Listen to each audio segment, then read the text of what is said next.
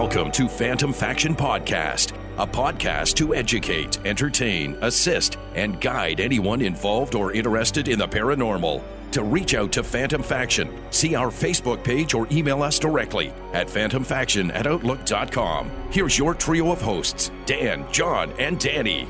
Hey, and welcome to this edition of Phantom Faction Podcast. I'm Danny. I'm Dan. And we are cutting this recording from a kitchen, my kitchen. Your kitchen once again. The go-to place. That's right. And John is AWOL again. Yes. That slacker. Yeah, we'll have to just actually go pick him up or something. He's at the dentist or something like that, so I don't know. Late night dentistry. Yeah, whatever. Sounds like a horror movie or something. That's right. We have a special guest tonight. We do. We have Wes here from, I believe, the Kingston area. Is that right, Wes? That's right. That's right. And he is, I guess, the founder and one of the members of COPS, which is Correctional Officers Paranormal Society. And so Wes and I already have a good connection. We're both correctional officers and interested in the paranormal. And we've been going back and forth for quite a few months now and finally got him on the line. Wes, thanks for being here. Oh, thanks for having me. I appreciate it. Wes, when did this all come about, the whole organization of COPS? Well, just before I start, I just wanted to say you guys have an awesome kitchen. Oh, thank you. How do you know? Yeah. He's remote viewing the kitchen. That's right. Yeah, I have the chair pulled out for you. That's right. I have to say, there's something about Bosch dishwashers I love. Okay. You don't have a Bosch, do you? No. Thank God. All right, well, how we kind of started was about 12 years ago. There was, I've always had an interest in the paranormal, and I asked a bunch of guys from work if they were interested in doing something like this, doing investigative work, trying to find out the answers behind paranormal activity, and, trying to experience all this kind of stuff. And I had three guys, volunteer to help me do it, which I thought was a pretty big task because not normally would you ever find correctional officers wanting to do such a thing, Yeah. I beg to differ. Well, there you go. Maybe I got room for you if you're interested. Well, there you go. An honorary member. There you go. I got to try to start canvassing other places to get more guys. I mean, there's only four of us. It would be nice to have six. But at this point, we only have four. But because sometimes four is not a very big number to cover huge facilities like prisons. However, it does make it a lot more. What's the word? It's a lot more quaint and a lot more. You can get a lot more evidence without having people. Destroying the evidence, if you know what I mean. A little more intimate with four people. Yeah, exactly. Now, do you only investigate correctional facilities? No, we do, we've done military establishments. We have a place in Picton, Ontario, which is the Picton Heights, the old psychiatric asylum there. Wow. It used to be a military base at one point, and then in 1969 it was taken over by the government of Ontario, and they opened up a facility for psychiatric patients of all kinds, children and adults. So you tend to focus on places where people would be incarcerated. Yeah, that kind of thing, where they've been oppressed and, things have happened, like violent things have happened. So more concentrating on, negative energies. So when you, I ask this to most of the guests that we have, is where did your paranormal experience? Did you have an experience before that got you interested in investigating the paranormal? Well, that's the thing. I've had a couple things happen to me over the course of my life, but nothing where, I have this big, long drawn out story where, you know, I saw the ghost of my grandmother as a kid, or I really don't have any kind of a story. I mean, the best thing that I can say is that when I was about 15 years old, I was playing road hockey with a bunch of my friends, and it was out in front of a guy's house, and he had an old house, and I looked up in the window, and I could see, and the best way I always describe it to people is there was this old man's face in the window, and it reminded me of the guy off of the Canadian Tire Money, you know, that old guy with the big, you know. Right. The Scottish-looking guy. Yeah. Yeah, exactly. And, you know, but as I've been doing this, as I've been getting older and as I've been getting experience doing this stuff, I realized that it was probably pareidolia. Right. So I'm not so sure if I actually did see something or if it was just something that my mind had created. Right. What about working in the correctional facilities? I'm sure there's a lot of, as I know, there's a lot of residual energy in there, a lot of negative energy, and I have experienced things at the two places that I've worked at. Was there anything that happened at work that made you kind of, lean towards the investigation as well? Well, I work at, the facility that I work at is relatively new. It was built in 1995. So there's really not a lot of history there. And now that's not saying that, there wouldn't be paranormal activity from something else. But I've never myself encountered anything at my workplace. Some of the other guys that are in my group worked at Kingston Penitentiary when it was opened, and they've had several different interactions. One guy having, an inmate approach him on the midnight shift, only to find out that it wasn't actually an inmate at all, that they were all locked up. He was very concerned because he thought this guy got out somehow, but when he went to, he turned, it's that, typical story where you turn around and then you go to look back at him and he's gone, and that's basically the... Was he able to go through the archives and see if he recognized the guy as being someone that had been killed in there or committed suicide or died of natural causes?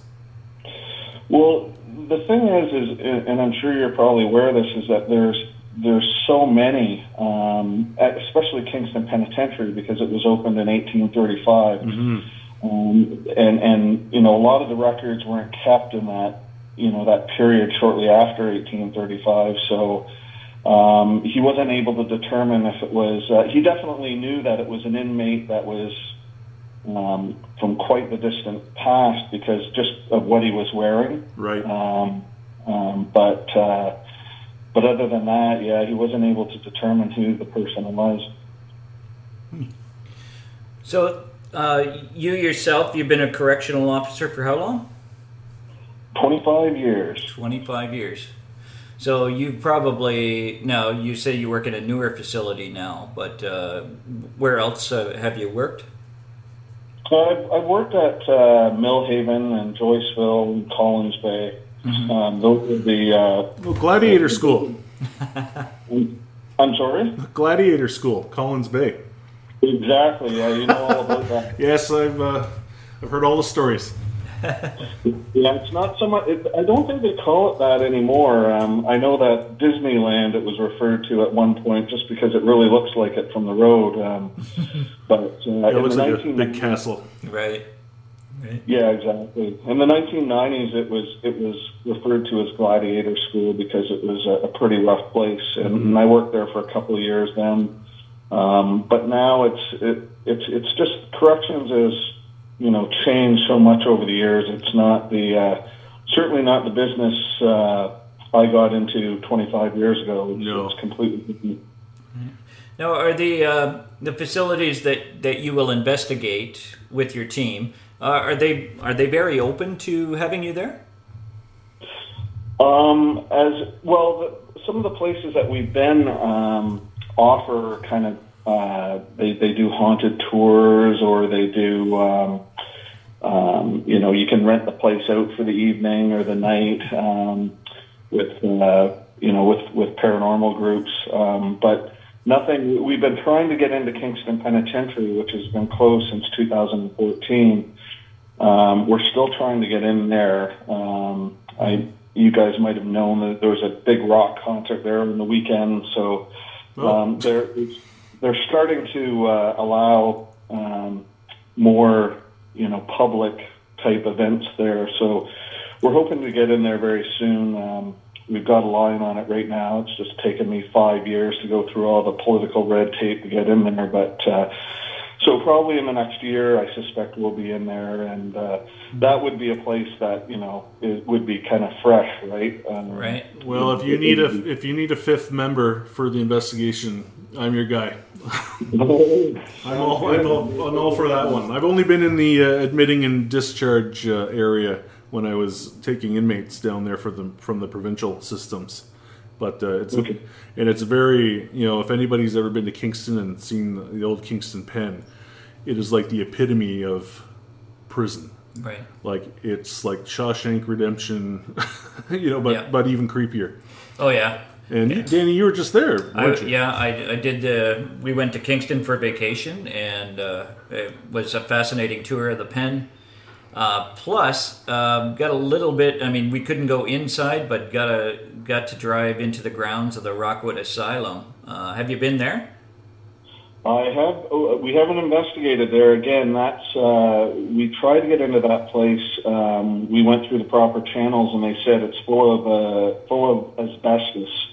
So they won't allow anybody in there unless you have breathers or that kind of thing. And obviously, doing paranormal investigations, that might be a little difficult. Although I might wear one of those if I got a chance to go to Chernobyl or somewhere like that. Right.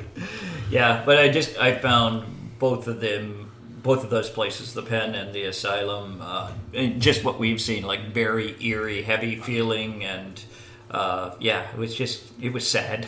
And you were just recently in Ohio doing an investigation, right? That was actually a couple of years. Well, it depends where you mean. We were Mansfield Reformatory, I believe. Is that what it's called? Sorry, can you repeat that? The one that you just posted on Facebook, the video there. Oh, yeah, that was from a couple of years ago. Oh, okay. That was Ohio State Reformatory where they filmed the Shawshank Redemption. Oh, nice. That place was interesting. Loved the place. It was incredible. Lots of, as you say, like going to Rockwood kind of thing, or Kingston Pen, walking through it, just that feeling you get. We had some really interesting activity when we were there, if anybody's interested and wants to go to the COPS Facebook page, you're more than welcome. The video's on there of our interaction with a very famous resident there called Inmate Lockhart. Now, Inmate Lockhart, he burned himself alive in a cell by basting himself full of butter and grease. Now, nothing like Kramer off of Seinfeld where he sits on the roof and gets sun or anything like that. Exactly what I was thinking. Far more morbid than that. But so he lit himself on fire, and they said that the heat of him burning in that cell was felt like 5 cells down. It was so intense. Now, we had an interaction there, and this was very late in the evening. It was probably around 3:30 a.m., 4 a.m., and a bunch of us, we went with another group of individuals that you may know of called CHAPS, Canadian Haunting and Paranormal Society. Okay.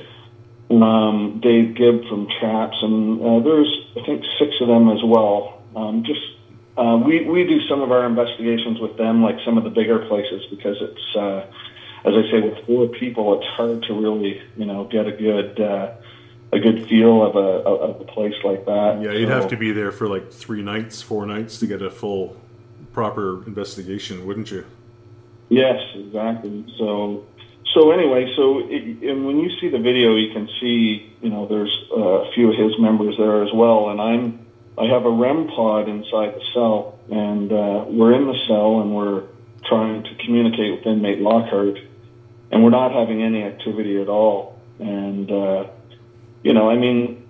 got to thinking, as being a correctional officer and all, they don't really like us when we're right in their face, right in their cell. So I said, let's leave the cell. We'll walk down a few cells down the range and start talking. See if we can get the REM pod to go off. So we did that. And I mean, if you watch the video, you can see the interaction. I'm asking on demand, it's going off, and then when I'm asking it to turn it off, it turns off. And it goes on for about 2 or 3 minutes. So that was a really interesting time. That was a lot of fun. Just for some of our listeners that might not know, can you describe a REM pod of exactly what that is? Yeah, a REM pod is like a circular device, kind of like similar to a hockey puck, just a little bit bigger. It has lights on the top of it, and it measures the electromagnetic fields, the intensity of electromagnetic fields. So you'll have 4 lights on the top, and the first light will go off, which means there's relatively there's a bit of a field there, and then as you get to the highest, all 4 lights will go off, and there's also sound as well.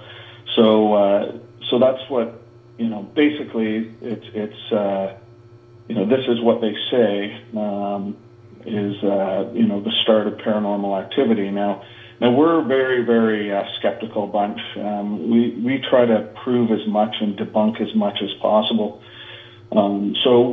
Obviously the equipment is something you can't, you use it and nobody has scientifically said that detects paranormal activity, but, that's our best kind of idea that there is some there. And, by using it as a conversation device, like asking something to turn it on or turn it off, it's very, when there's nobody around it gives you the idea that, there's something going on here.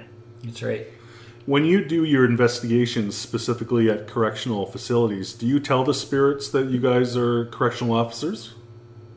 Absolutely. And do you notice that might get a little bit more of a reaction from some of the spirits in there? Sometimes, and then sometimes not. Sometimes they get very quiet. They're intimidated. So sometimes we have to amp up our investigation techniques a little more. One of the things that we like to do at the old prisons is do a mock count. Right. Where we go down the range and we're yelling for the inmates to present themselves, and specifically see if we get any interaction from that. And how's that worked for you? We've heard screaming. We've heard actually inmates mock us by laughing. Mm-hmm. And it's something that you just you have your listening devices on to try to record this stuff, and often you'll hear it, but yet you won't be able to record it, and but yet you can hear during the EVP session that there's another person that's hearing it as well, but yet there's nothing recorded on paper or recorded on the actual devices. Mm-hmm. So we've experienced that as well. Yeah. Yeah, it's a very odd thing, and it's almost like and I don't want to sound like a complete and utter geek, but it's like you're like going through some kind of an interdimensional rift. Like you're encountering something that the devices can't hear, but you can hear. Like it's a really bizarre situation. Mm-hmm. How many actual correctional facilities have you investigated?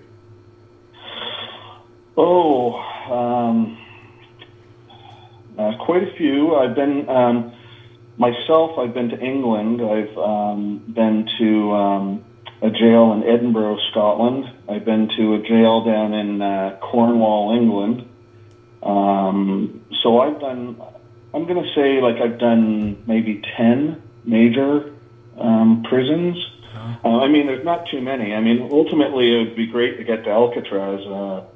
that's something that's definitely on the bucket list. And then there's a very famous place in England called Shepton Mallet Prison, which is also decommissioned, and it's incredible as well. And now they've opened that up to paranormal investigations. So yeah, I've done quite a few. I've done the High Ottawa Jail up in Ottawa. Okay. We've been to Moundsville, excuse me, in West Virginia. Okay. Yeah, the ones in England have been Bodmin Jail. It's called. It's in Cornwall, which is the very southwest part of England. And then the prison in Edinburgh is the Bonaventure prison, which is it's right downtown Edinburgh, and that's a very creepy place. It's attached to the Greyfriars Cemetery, and it's a crazy little place. Now, is there one that's really stood out for you as an investigator, like one where you got tons of activity or evidence, or even poltergeist activity? Well, it's interesting because they're all different, and there's different activity that happens in all of them. I really enjoyed Ohio State, the Shawshank Prison, because even initially when we were doing the day tour of the place, I had something actually flick my ear, it felt like a little finger kind of just flicked my ear, and I'm like, I've never had any kind of a physical interaction with any kind of paranormal activity, spirit, or whatever you want to call it. I've never had that physical interaction. We should introduce you to John, the punching bag for poltergeist. Yeah. Wow. It's too bad he's not here. Yeah, so I mean as I said, we're very, very you have to prove to us, really, beyond a reasonable doubt, and I hate to use that because that's definitely part of our legal system, but we really have to be satisfied that something could possibly be paranormal, and even at that point, you can never say for sure, right? You just you make the suggestion that it could be, but nobody really knows for sure what, or have claimed to have actually for sure 100% encountered paranormal activity. Right. The facilities in North America, of course, are more 1800s, 1900s. So when you were overseas doing some of the investigations, those ones must go back quite a ways. Well, yeah, this is it, right? I mean, we're in places that are 14th, 15th, 16th century. We've been to other places as well. I work with a guy named Richard Stepp. He and I have been working together. I've been kind of doing it outside of cops, and I've invited the other guys, but we all have family lives, and it's really difficult. But so I've been working a little bit with him, and he's I don't know. Have you either of you two know who Richard Stepp is? The name sounds familiar, but yeah, I'm not sure. Okay, well, he's on TV. He's on Haunted Case Files. He's on Haunted Hospitals, Paranormal 911. He does a narration for some of the. Okay, alrighty. But his claim to fame is he's quite a famous paranormal author. Like, he's rated in the top 10 on Amazon in the States. Anyway, so when I go away and help him do, he'll do research in a specific location, and I'll go with him and help him out. And that's just kind of come about in the last year. This is just something I kind of went on with. So he's kind of, with his connections and everything, he's been able to get me into places like I would not normally be able to get into. And so that's how I've, gotten through to England. Yeah. I think I like the idea of your organization there because, well, first of all, you do go in mainly as, I'm not going to say fully skeptics, but you want to find out the truth, right? Just like a correctional officer or a policeman or anything, you're going in to find out the truth. And whether it would be, I mean, obviously you're going to run into things, which you have, which are unexplainable. So then they can be written as sort of paranormal. But am I right? You're kind of going in as, I got to find the truth on this? Yeah, exactly. And you know, like we always say, and this is how we work, is, you know, as I said before, we debunk as much as we can, and then whatever's left over, you know, there might be a small percentage left over that we can't explain, then we leave it to people to make their own judgment. Mm-hmm. Because, you know, obviously, again, like I said, you can't prove the paranormal. Anybody that says that they can prove that there are ghosts, I mean, it's just, you know, we can prove that the possibility of ghosts or spirits exist, but to actually say that they exist beyond a reasonable doubt is not, you know, nobody's been able to do that. Yeah, oh, absolutely. We're going to take a brief break right at this point because Dan looks thirsty after a long drive. So hold on, we'll be right back. Rather go there not knowing anything about it and then find out after what it's all about. Right. Just so, you know, the stuff that you experience can be, you know, it can be, you know, verified through the information and the history of the place. Right, okay. All right, we're ready to go. So we're going to be recording in just a couple seconds here. Okay.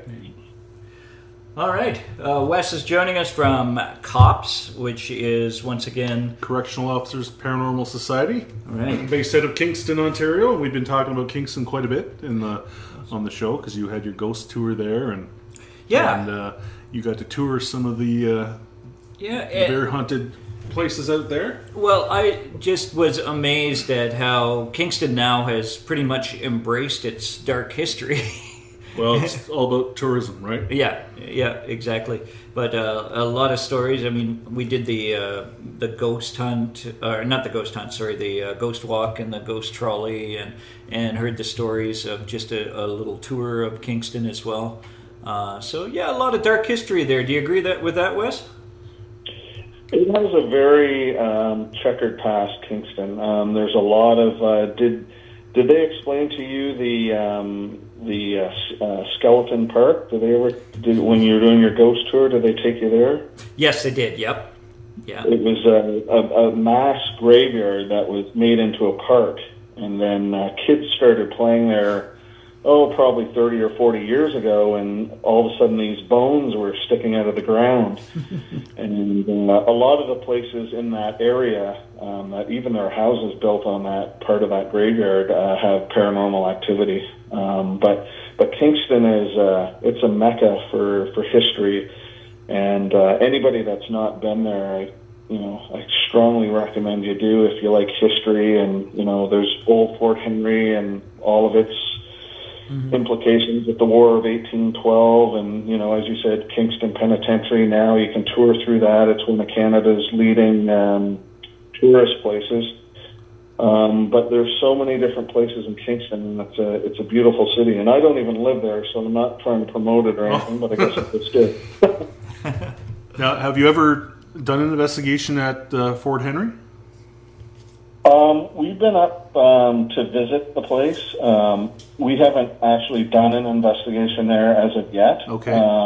There have been, I think Ghost Hunters went up there. I do believe they had an episode where... Yeah, Ghost Hunters did an episode there a few years back, and apparently it was a good one. They had some poltergeist activity, and they had some of the investigators come under psychic attack, where they had to leave one of the areas of the fort. And I think it was a successful investigation for them. Yeah, right. It's a very unique spot. Yeah, I hate to say it. We're kind of these kind of people who you have this stuff right in your backyard, but yet you're out going to all these other different places, and we just haven't got around to it yet. Yeah, because I guess they got the military is there as well. Military College. Yeah, of right Canada. on the same. Yep. Yeah. And even that would be an interesting place to investigate. I Oh, would no think. kidding. Sure. A lot of history there. So, Wes, There's been a number of suicides there as well over the recent years, and unsolved, ones where they don't really know why, the cadet has committed suicide, and it's a very like you walk into, if you ever get a chance to just walk through the RMC, Royal Military College, you'll feel the steep history that's rooted there, and the residual stuff that's going on that you might not even see, but you would certainly feel. You're listening to Phantom Faction Podcast. To reach out to Phantom Faction, see our Facebook page or email us directly at phantomfaction@outlook.com. now, Wes, our listeners love the scary stories. They love the ghost stories. Give us one that's really stood out for you during your years as an investigator. Well, I think one of the scariest was we were in this Bodmin jail in England, and there's this place is 15th century. The person that actually does the tours there is she's a Wiccan witch, and a beautiful woman, but a very, I've honestly, out of all the years I've been on this planet, I've never met somebody that has the aura that she has. When you think of witches, you think of this, you think of her, it's the way she has this mystery, this aura about her, I can't even explain. And I consider myself empathic. I'm a pretty good judge of character, and I guess that's why I've been so successful as a correctional officer, because you can really read people with it.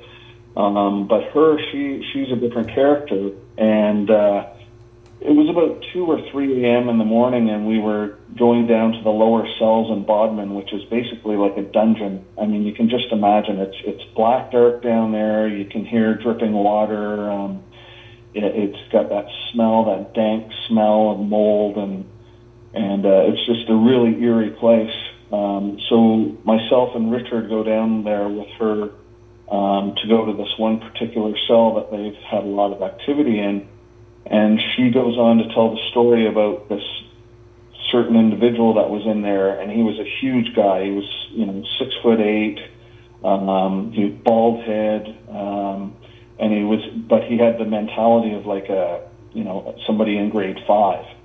And he was an inmate there, I think she said in the 17 or 1800s. And but he had killed his entire family. And when he had done it, he had no idea that he did. He was just that dumb, that stupid. He just got mad, and he just, he would have these intense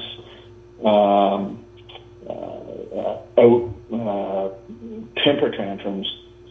And so she took us down into the cell where this guy was kept, there's ambient light coming in. It was a full moon that night, and I'll never forget it because it was coming in through one of the very small windows in the cell. And she walked in to the front of the cell, and she turned around, and all you could see was the silhouette of her body. And Richard and I are looking at her, and she was saying, "Can you see him, or can you feel him at all?" And we're like, "No, we certainly, there's something, your imagination, obviously, when you're in places like that, it really runs away." But, so we're staring at her, and I'm looking at her, and she seems to be morphing. She seems to be getting larger, and her silhouette. And I said to Richard, I whispered over to him, I said, "Are you seeing this?" And he says, "Yeah, she's getting bigger." And I said, "Yeah, she's really getting bigger." And she just started morphed into this massive black cloud. like basically the outline of the inmate that she had described. And we're talking to her, and she's like talking normally to us, like nothing. And I said, you are transformed. Like, we see you. And she goes, yeah, people say that that happens in the cell when I'm down here, that I start changing. And, like, I've never, I am such a logical person. I'm always seeking out the facts. And I just couldn't explain it. Like I'm my mind is just detaching from my head because I'm just so blown away by it. Mm-hmm. And then within about 2.5 seconds, it's just completely black at the end. That's all, and all I can hear is her voice.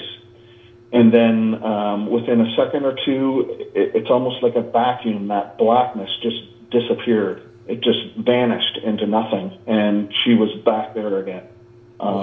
Still in front of the cell, I should say. Now, do you think she was channeling him on purpose, or is this something that just happens, or like? These are things, and again, like, it's hard for me to rationalize stuff like that. I mean, that's what she said. Like, that she's the only one that can talk to him because apparently she's the only one that he can understand. Okay. And she talks, and normally I hear stuff like this, and I'm like, okay, yeah, right, whatever, blah blah blah. But to actually see and experience what we saw, like, it really made us, take a step back. So, like, that would have been the most. It wasn't really fear, but it was just amazement, like, because I couldn't wrap my head around it. So it's quite possible that channeling was happening. Mm-hmm. Have you ever brought a psychic on one of your investigations? Actually, yeah, we a lot of our residential cases. We'll use a psychic, and we've had a couple of them. The most recent one actually is from Guelph. I don't know. Are you familiar with Carrie Lynn Shellhorn? No. No. We'll have to check. Well, you can check her out on Facebook. She's done her own TV shows. She does a lot of these Dining with the Dead events at different places. She usually invites us down to if she's going to a location that's well known for paranormal activity in October, we'll help her out with it. And she also comes to the Heights too to help us out with our public investigations when we have members of the public come. Mm-hmm. But she is incredible. Like, she. I'm a skeptic when it comes to this sort of thing. We had a residential case where we phoned her up. We said, yeah, we have this residential case. Can you get any vibes or whatever? And she says, okay, well, I'll call you back in an hour. I'll let you know, what I get or whatever. She didn't have any information. She didn't know where the house was. She didn't know the name or anything like that.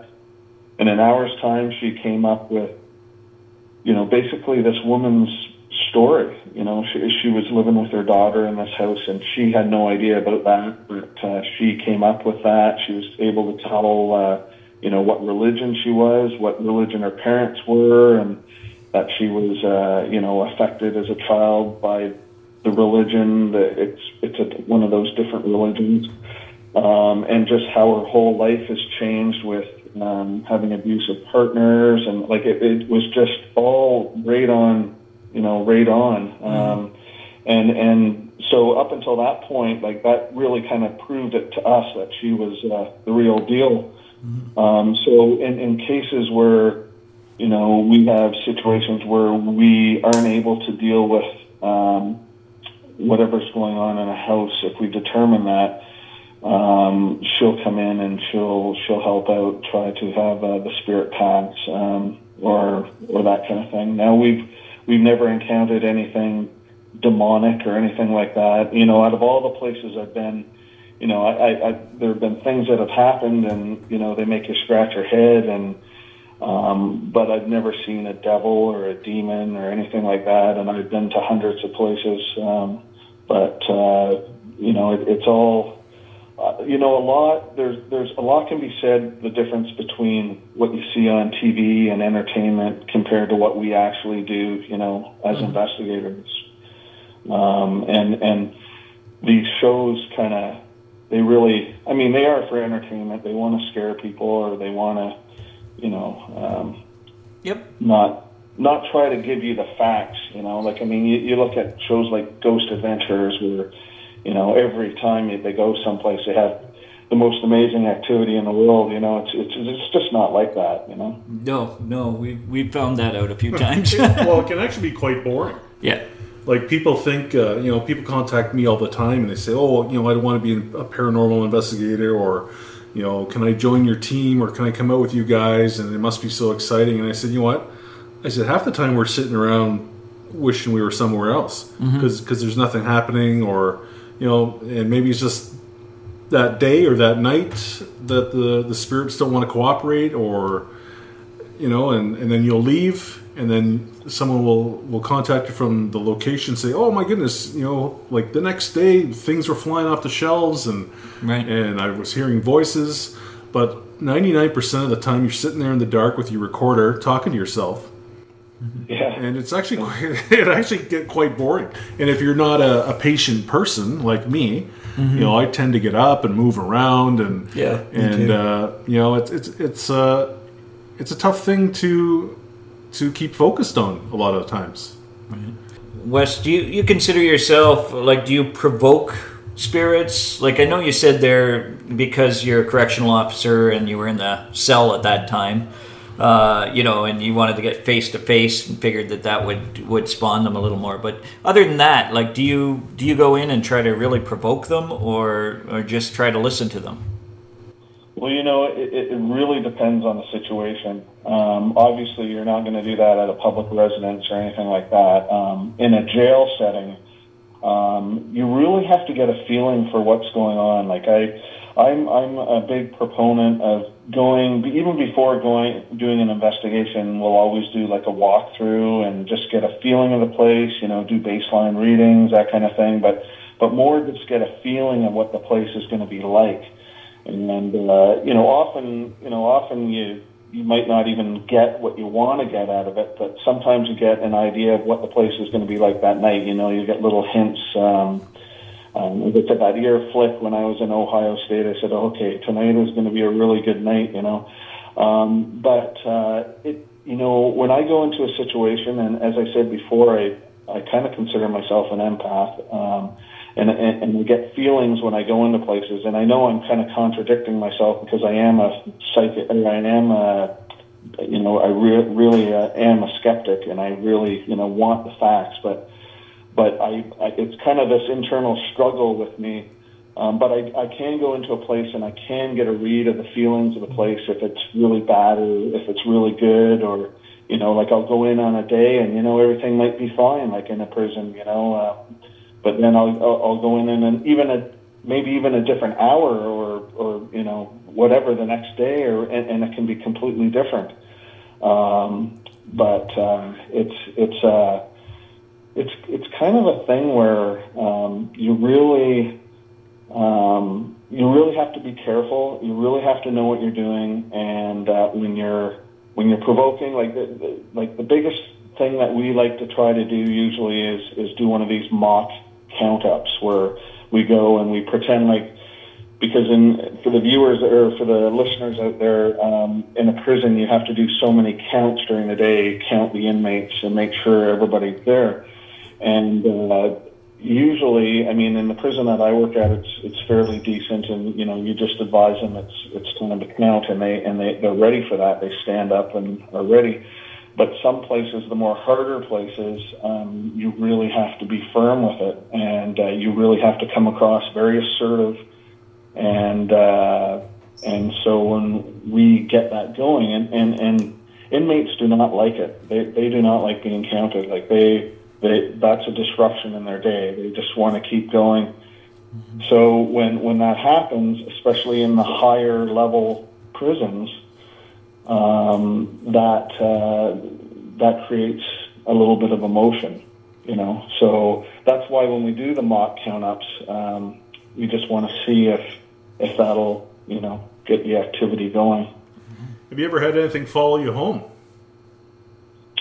That's never happened to me. One of my colleagues, he said something had followed him home, and he had scratches on the back of his neck the next day, but I'm thinking that was probably the bar we went to after and the girl we went home with. But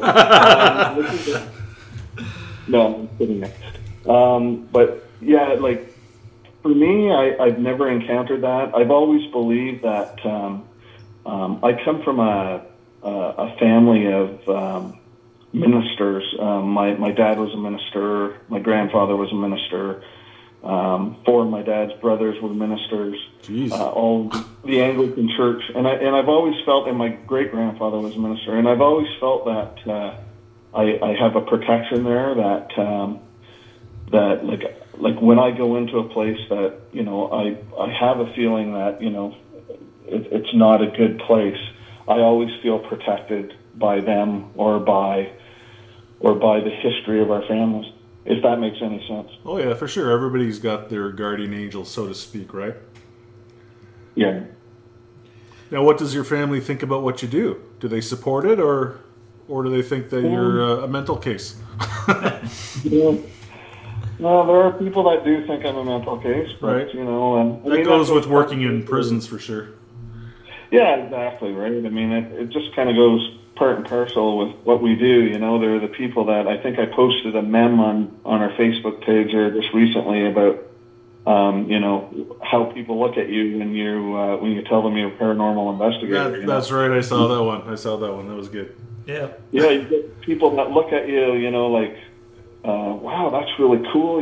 Like I've had so many people like, that's so interesting, and they get right into it, and then other people go like do the old kind of look at you twice kind of thing and go, well, all right then, So it's, and families the same way. I mean, there's some that are like, think it's a little odd, but everybody's got to have their hobbies and their interests, and this is just something I've always been very passionate about. So. All right, Wes, one more story for the listeners. Make it a good one.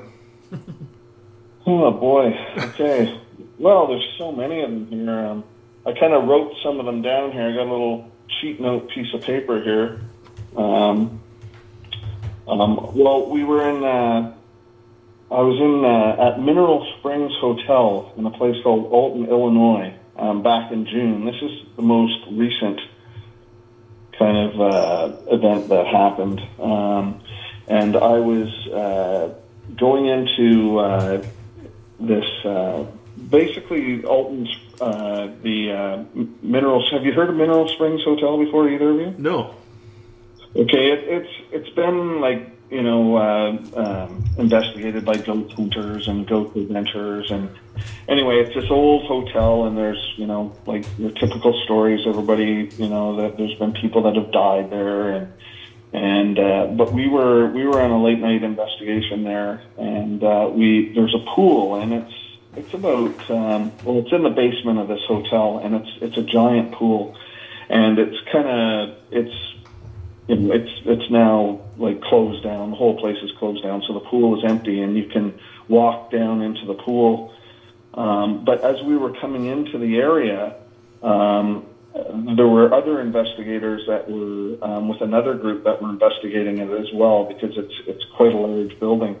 And we could, as we were coming through the door, we could see them in the change room. They had their it kind of looked like a Kinect device, or it had something that was some sort of a tablet that you could see their faces shining in the light of the tablet. Okay. And so we thought, well, we don't really want to disturb them or whatever, so we'll go over to the pool and go down into the pool. Now, there's only one place in and out to get down to the pool. And and as I said, the pool is connected to the change rooms are connected to the pool. So When we go in that door, they have to come out that door. So we go in and we set up in the pool, and we're just kind of being quiet down there, waiting for them to kind of finish. And then it's quiet. But we're looking. One of the guys is looking at the door the whole time from the bottom of the pool, and nobody's gone through that door. So we're figuring, okay, where did these investigators go? So we got out of the pool and went into the change room area, and there's a hallway there, and there's other little rooms, and they were nowhere to be seen. So we couldn't figure out how they left the area. We searched the place completely, couldn't find them at all, we went. After that, we went back up to the main lobby area where the guy that the property manager was there, and we said, yeah, we were just down there, and we encountered this other group, and we don't know what happened to them. And he said, well, how many were in the group? And we said like probably 3 or so. And he said, well, all the groups here have a minimum of 6 people, and there would be no reason why somebody would be down there at the same time you would be. So that really kind of, baffled us. I don't know if that's really scary or not, but it definitely, when you're in a place and it's really dark and you see other people and you just pass it off because you think it's just, it's just people, but then you find out that, there was nothing down there, and everybody that was in my group saw it. It's just, and nobody went through that door, like, for sure. So it's just, weird stuff like that. Mm-hmm. Well, can I give you one more story? Oh, yeah. Absolutely. Okay, well, one of the places, as I said, that we investigate is the Picton Heights, the old asylum there, the old military base, which we do public investigations at. So people will get the chance to come out and, see what being a paranormal investigator is all about. So one of the nights that we were there, we had a group out, and we split everybody into 3 different groups. So it's smaller groups, and it's big enough that there's no noise contamination between the groups. So we were in this one specific area where the children were, they were like 6 to 8 year old children were in the specific area of the Picton Heights that had like had very bad Down syndrome or autism, and back in the day they used to put these kids into facilities like this, and it was just horrible. But anyway, so this one particular area is for all these kids, and I took a group of 6 people in that area, and it's again, it's black dark, but it's quite a full moon, so the ambient light is coming in through the windows, and there's no actual windows. It's just it's all open, and we're standing there in this room. And all of a sudden, from the doorway, there's this black mass that comes along the floor, and it's no more than about 6 inches off the ground. And it comes along into the room, and it goes around the room, and then people are watching this black mass, and they're like, "Whoa, what's that? What's that?" And I'm like, "Okay, just quiet." And the black mass goes along the floor, and I thought. Originally, I thought it might have been an animal, like a raccoon or something, because it just, the way it moved was like that. And I had the flashlight in my hand, and when it got to a specific spot, it stopped, and then I flashed the flashlight on it, and there was nothing there. It just disappeared. We had, I think, 3 people that left after that. It's been great having you on our podcast, and you do have a Facebook page. Yep, the Cops, Correctional Officers Paranormal Society. You'll see our logo there. Yeah, that's the best way to get a hold of me is, message us on our Facebook page and give us whatever questions you have. Phantom Faction Podcast, a podcast to educate, entertain, assist, and guide anyone involved or interested in the paranormal. To reach out to Phantom Faction, see our Facebook page or email us directly at phantomfaction@outlook.com.